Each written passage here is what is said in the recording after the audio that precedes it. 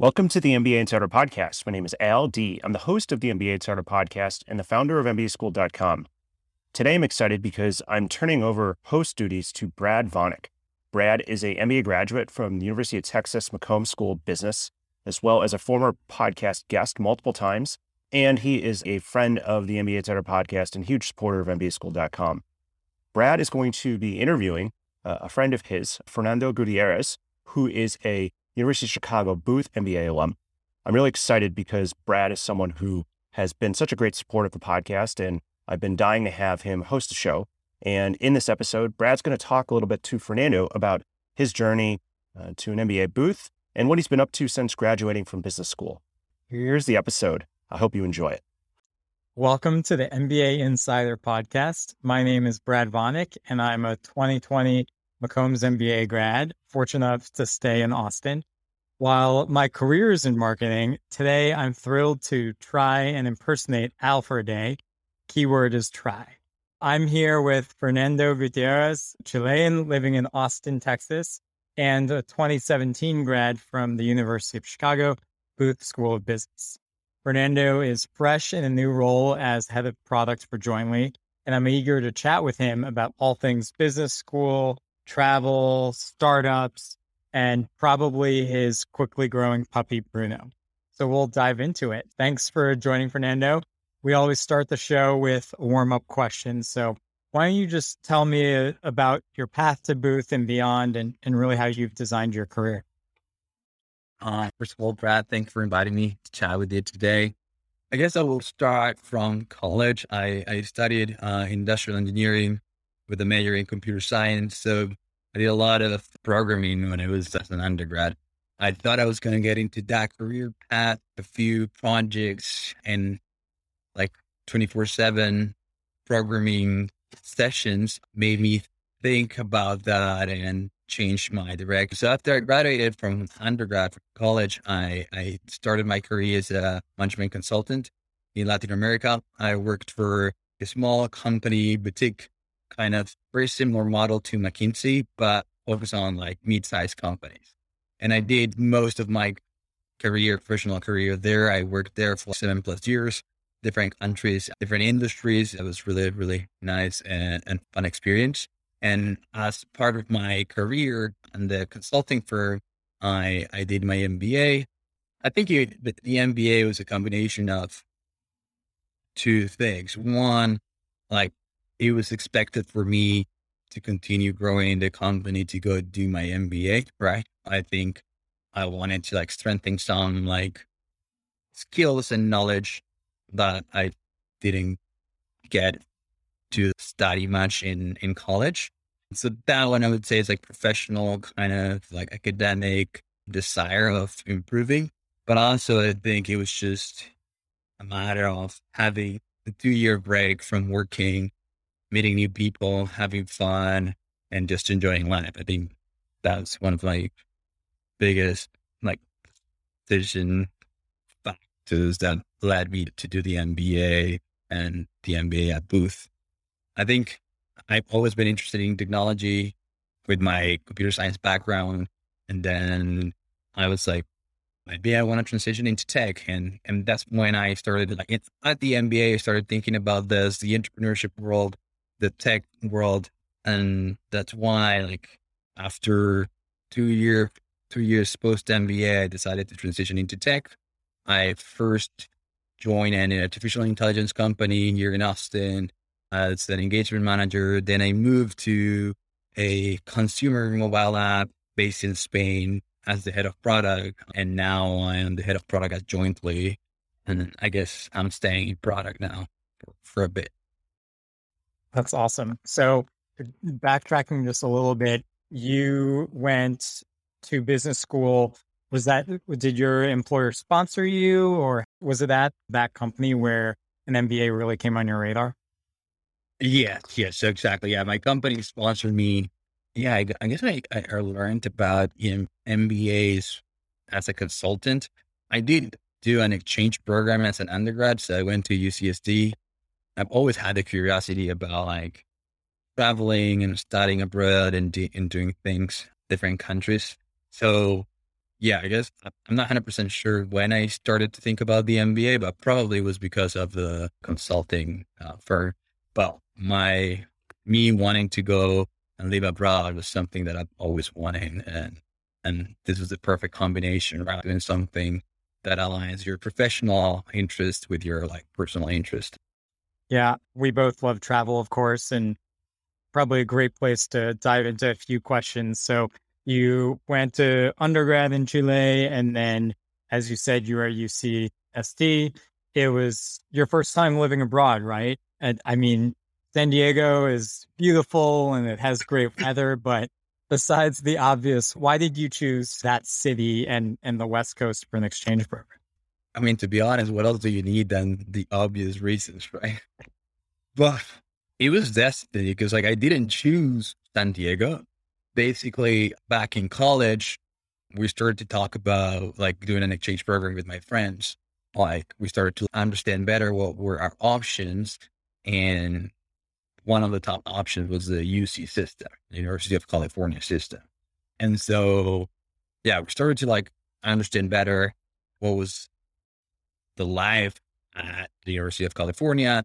We learned that it was a really good university. And also we learned that California is beautiful. Like most of the campuses that they have are well located. So we just decided that we wanted to go to California. I think it was me plus two other friends. The three of us applied to UC. And basically they make you select your top three choices. And I think I just put San Diego, LA, and I think Santa Barbara as my three choices. And then, yeah, they just sent me to San Diego. Me and one of my good friends, we both went to San Diego, and the third one went to Santa Barbara. So it was fun. We got to experience the Santa Barbara lifestyle as well, which is pretty interesting, I have to say. Nice to be able to try a new city, but have a little bit of a buffer there, having another friend going through with you.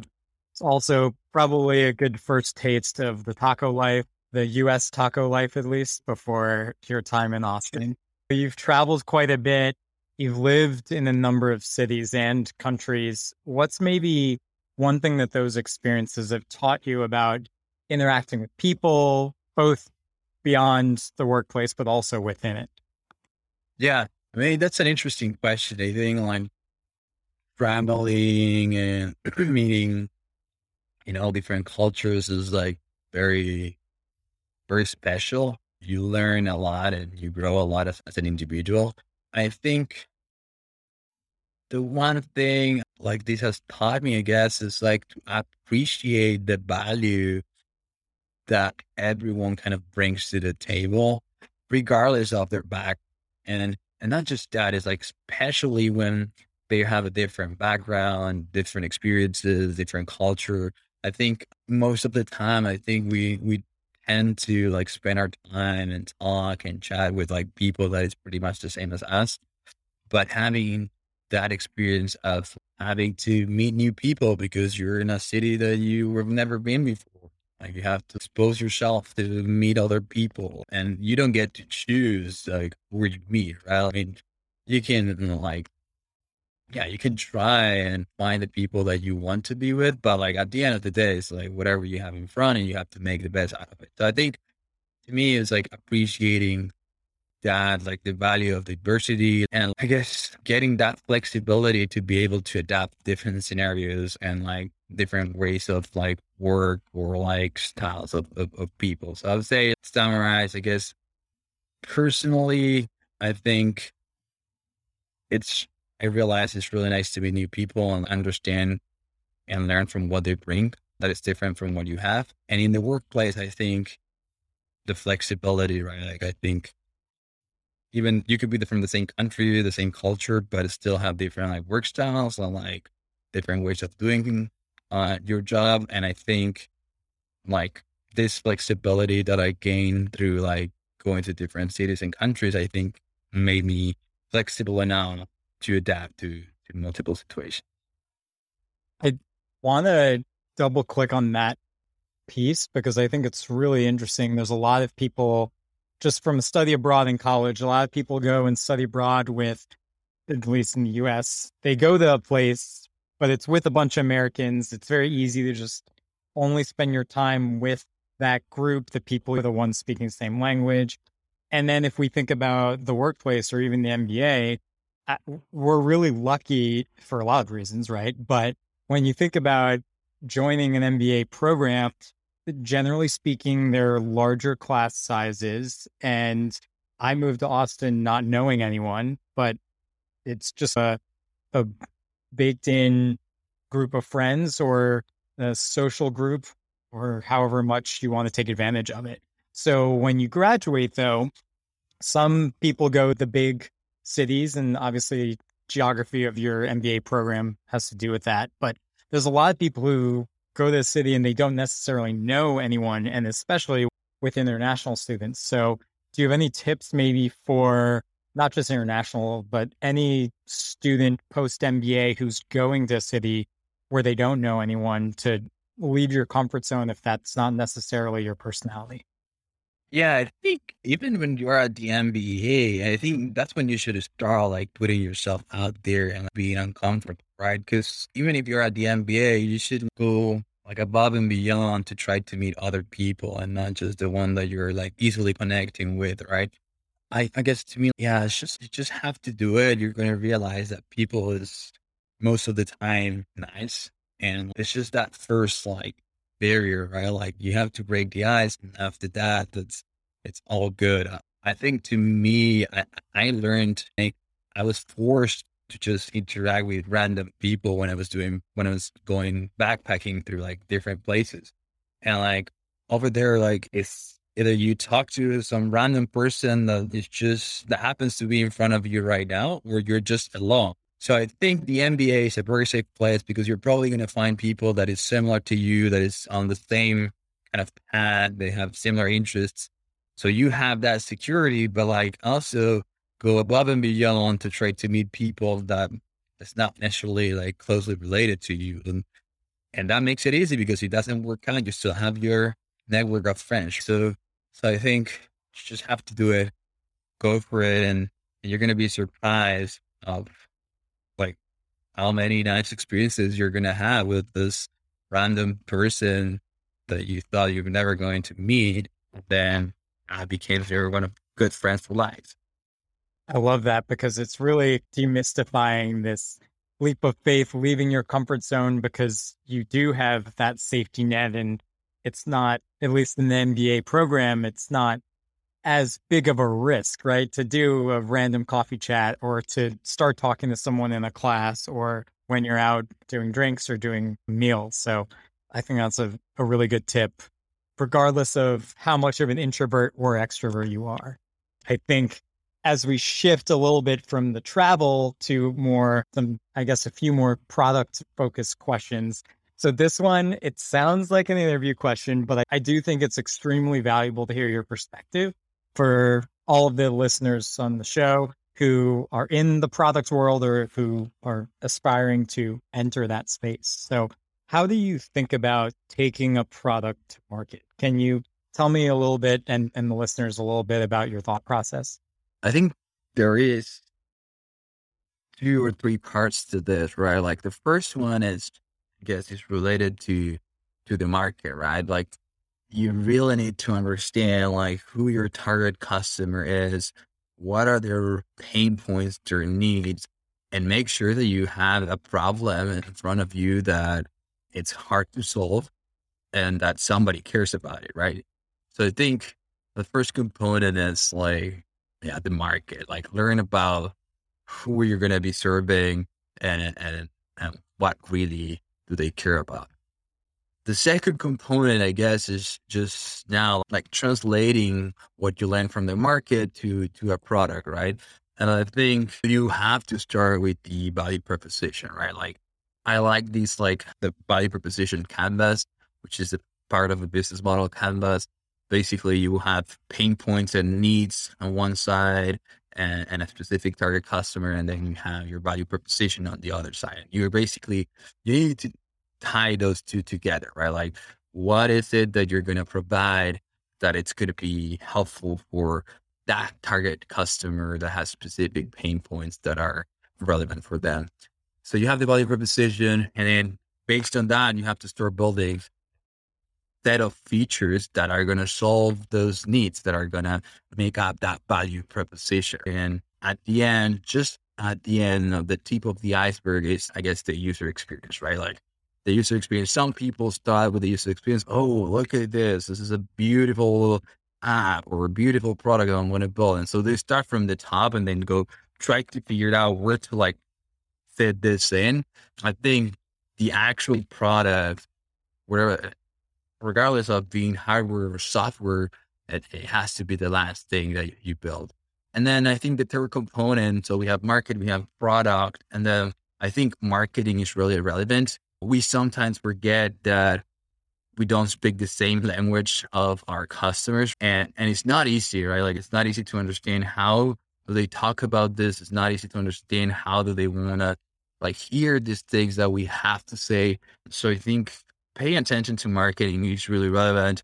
You might have the best product with a very specific need, but if you're not able to communicate how good your product is and how much better your life is going to be if you use this product in a very compelling and synthetic way, I guess it's going to be really hard to make it a big thing, to get it there where your customers are. So I guess I would start, I guess I would say you start from the market, translate it to a product, and then focus on communicating what you have built. I promise for the listeners that I did not tell Fernando to make a plug for marketing, but maybe I'll pay you afterwards for that piece. I loved what you said at the beginning. I mean, not the whole concept, but at the beginning, you talked about something that is hard to solve and also something that people care about, because a lot of times with startups, with my startup experience and with a lot of others who are listening, there's the emphasis on something that people care about and solving a need, but not necessarily something that is hard to solve or maybe not easy to solve, right? Because that's how you help build a moat around your business. It makes your business or your idea stickier. And then the other piece that as well is just how underrated the communication piece is. I think about something that I've written before, which is this concept of the curse of knowledge, where we can't unknow what we know. And it's hard to communicate to someone who doesn't have the same baseline level of knowledge because we make those assumptions. I think that piece is spot on. So how have you been able to, at least in your new role, taken that blank slate approach and come in with that new perspective, and how you're evaluating the value proposition now for Jointly and maybe where you think it might need to go? And I guess maybe to back up, maybe just a brief overview for the listeners on what Jointly is and then how the value prop is coming together in your eyes. Yeah, sure. So I guess, Jointly, it's a prop tech startup. We help agents and their teams to complete a transaction from end to end. I like the real estate world, and the transaction specifically, like completing that transaction since the moment you found the house that you want to buy until the moment that you're like, you closed it out and you're like, you moved into the house. Or from the other perspective, like the seller, like from the moment that you decide to sell your house until you like give the keys out. I think that has been left out for like some time. Basically, real estate agents do transactions the same way they used to do them 10 years ago. They usually has made some progress, but still it's pretty much the same. And we are trying to take this process and make it easier for all parties involved. And why is this problem? And I'm going to get to that you have to have a difficult problem to solve, right? Why is this problem so difficult? It's because you have many people like interacting here. So you have the seller, the listing agent, the buyer agent. Then you have the title company, then you have the inspector, then you have the lawyer of the seller. so many people involved in this process, and and and it's kind of a very fluid process. So we're trying to tackle this in a very collaborative way.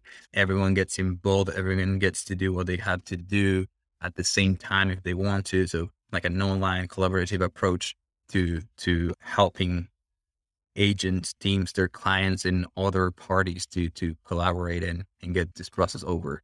So I guess to your question, I mean, I joined this company and we'll already have a product, right? It's on beta, so there are agents using our product right now.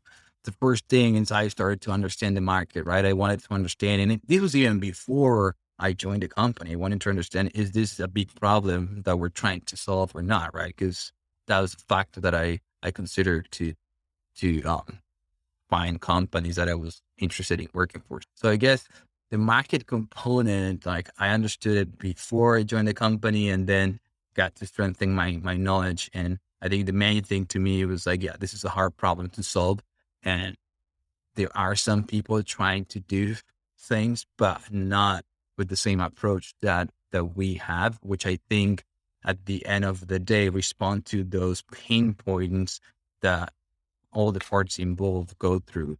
And then in terms of the value proposition, I would say it's not that I'm changing the value proposition, but I think my main thing, and I've been here for 6 weeks, but I think my main learning and what I'm trying to push is that instead of forcing people to do things in the way we think they should be doing it, which I believe is the right way, but instead of forcing like our agents and all our parties to do transactions the way we think they should be doing it, we should nudge them, like, right? Like we shouldn't like reach the gap between where they are today and where we want them to be in the future. And I guess that's right now my main focus is like, how do we bridge the gap between where the agents and everyone else is today to where we want them to be, and just help them navigate the adoption of our product better.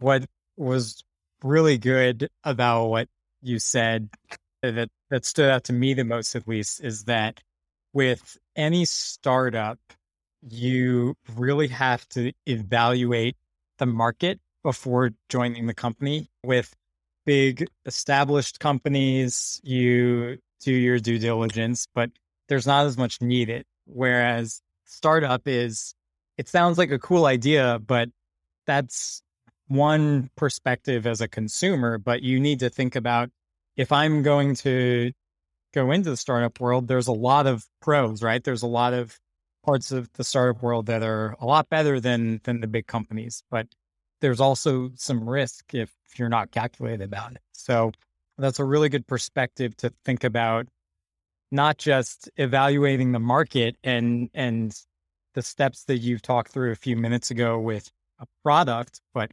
also with a company. And you can relate that to a lot of things too, relationships or where you're going to live or whatever it might be. So as someone who can barely afford rent in downtown Austin, at first I thought I wasn't going to be able to relate to the many parties that come into buying a home. But one, I took a negotiations class at grad school and we did a home buying case. So a little bit of exposure there, but also just as someone who works in the payments industry at Visa, especially in the partnership marketing side, I talk to friends, and as we've discussed before, I'm doing B to B marketing, working with a lot of different groups before you actually get to the end consumer. So any payments journey, when you add more people involved, you're spot on.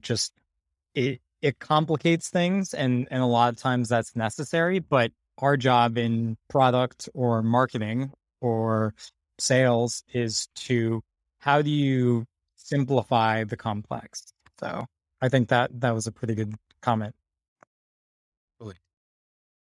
Yeah, you want to reduce complexity, simplify things, and yeah, at the end of the day, solve a problem that a customer cannot solve by themselves, right?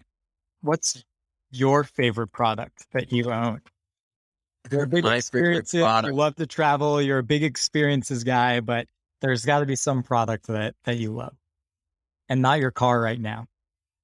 Yeah, let's not talk about my car right now. I guess I have two products. One, it's a new one, and the other one is a bit older. But I'll start with the old one. I have an device called Upright Go, I think, or Pro, whatever it is. But it's basically a little device that you put on your back, and like it tracks the position of your body, basically, if you're kind of being straight or not. Because like I spend a lot of time sitting on a chair, right, and like my back, it's always being a pain in the ass for me. So I try to take care of it, and this little thing, it's basically forces me to adapt a good position while working, and it's really interesting. Is it's like a train and like kind of monitoring mode. So when you're training, if you slouch a little bit, it'll vibrate. So you know that you have to go back to your position. And then when you're on the actual monitoring mode, it'll tell you how much time you spend slouching versus sitting in the right position.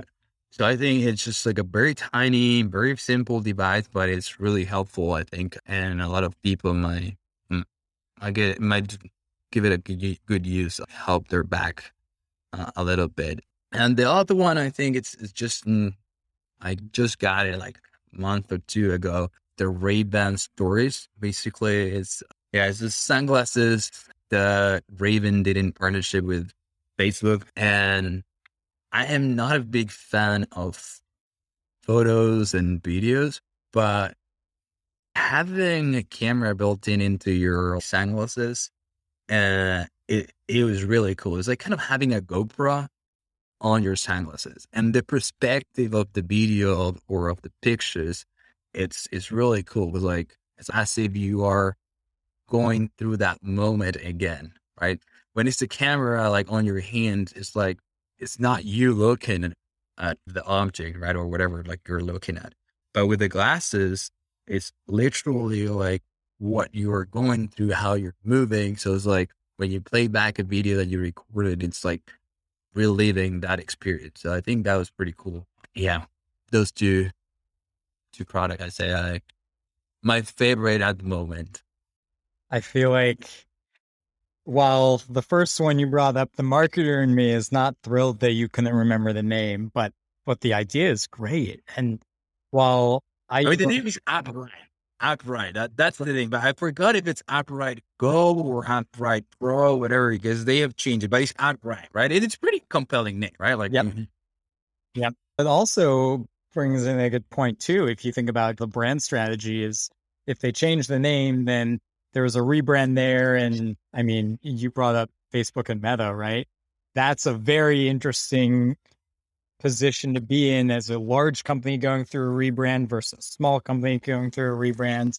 And as someone in your household who works for that company, I'm sure you get an interesting perspective on that. But I think I utilize my standing desk quite a bit, but I still have posture issues and lower back issues. And that's probably something I should look into. So Al, we can talk offline, but that sounds like maybe a good sponsorship opportunity given the business-oriented audience for this podcast. So obviously want to be conscious of time here. I told the listeners I'd bring up your puppy, Bruno. So here we go. Maybe first you start with the breed, and then tell me something similar about training a small puppy and working for a small company. Oh God. Okay. So the breed is a golden doodle. And what's similar about training a small puppy? His name is Bruno. And I guess the one thing, there are two things, I guess. One, both like Bruno and a small company, they both require a lot of time, right? The outcome is proportionally related to, like, it's directly related to the number of hours that you put into it. And the second thing, I guird is that you never know what the outcome is going to be, right? Like sometimes you ask for the paw and he'll jump around. And the same in the startup world, right? You think you had the best feature and you're going to put it out and nobody used it. or like you just randomly pick the next feature and it's a hit. You never know exactly what the outcome is going to be. So I guess those two things, they both require a lot of time, and you never know what the outcome is going to be. That was actually a better response than I expected. I know where you're gonna go with that. I feel like something that I've talked about with friends before is that a lot of MBAs, they come in, they get this experience, they do really well, and most of the time go to bigger companies because there's the sexy brand name or the exit opportunities or a lot of times financial gain or financial upside. And I feel like there's a lot of value that an MBA can bring to a small company where they can make quite a big impact. And that's what a lot of people want coming out of business school. You've spent most of your career at smaller companies before, during, and after business school. Has that been by choice? And if not, why do you think you've become or you've been so attracted to companies that are outside of the Fortune 500? I mean, definitely my first job after college, I'm not gonna lie to you. I don't think it was me like reflecting, do I want to work for a big or small company? I think I just like found this one company that I really liked that happened to be small, right? But going through it and like talking to other friends that have worked and are working in bigger companies, I think when you are part of a startup, right? Like what you do really matters, right? If you don't go to work one day, that everyone feels that, right? Like everyone knows, oh, this person wasn't there, so we weren't able to get to B, or we weren't able to like release C, or we weren't able to reach out to this partner or this person, whatever. So, I mean, I guess that's the beauty of working on a startup is that like you really see the impact of your work, right? Of your doing. And also it gives you the chance to take more responsibility, I guess, right? Like nobody is going to tell you, oh, don't do that, right? Like everyone is super open and we need more hands all the time. So there's always something else that you can do. So I guess that works really well for someone that just wants to get out there, gain some experience and really make an impact. So yeah, I guess to your question, I didn't design my career like that, but along the way, I realized that this is the environment where I thrive and where I have fun, I guess. So yeah. Well, I feel like another component to that is it's not just the impact and be able to see your impact, but there's also a lot of kind of that instant gratification, right? I remember when Yeah. my twin brother and I finished college and I went and worked for media planning agency, working on the AT&T account, massive budget, massive everything. And you got to see a little bit of your work here or there, but my brother went and worked in sports television and I would be at dinner or out in a bar. And at age 23, I was seeing his highlights on TV and there are very few big companies where you can get that sort of instant gratification at such a young age. So that's a good call out about the startup world.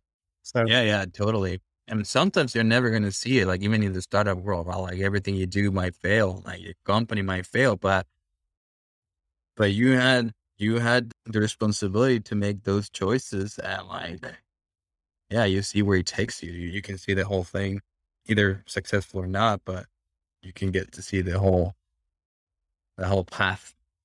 yep. And then all the learning that comes along the way, whether it's successful or not. Last question here before wrapping up today. So you've obviously been doing pretty well so far. What have been some of your guiding principles or values that have really helped you during the first few years post MBA? Yeah, I guess, I mean, not just after the MBA, but I guess always, I think there's two principles, I guess. The first one is having fun. I don't believe in having a work and life balance. Like work, it's part of your life. And if you don't have fun working, you're not going to have fun on your life. So yeah, like don't think about being work and life balance. Think about how do I have fun working? And then the second thing is like always learning, right? Like I always want to learn more. I always want to grow. I always go to a position that it's going to allow me to grow, sorry, to learn. And yeah, that's it. Have fun, always learn. Yeah, enjoy life. Love it. Thank you for the time and insights, Fernando. Really enjoyed the perspective and more importantly, had a ton of fun doing it. Hope everyone enjoyed this little guest appearance here and looking forward to listening to the next one. Hi, everyone. LD here, and thank you so much for listening to the MBA Insider Podcast. If you liked what you heard, make sure to head over to Apple Podcasts and to write a review. It will only take 15 seconds. I'd also love to hear what you've been listening to on the podcast and any suggestions you have for how we can improve. Find me on LinkedIn or head over to mbaschooled.com/podcast.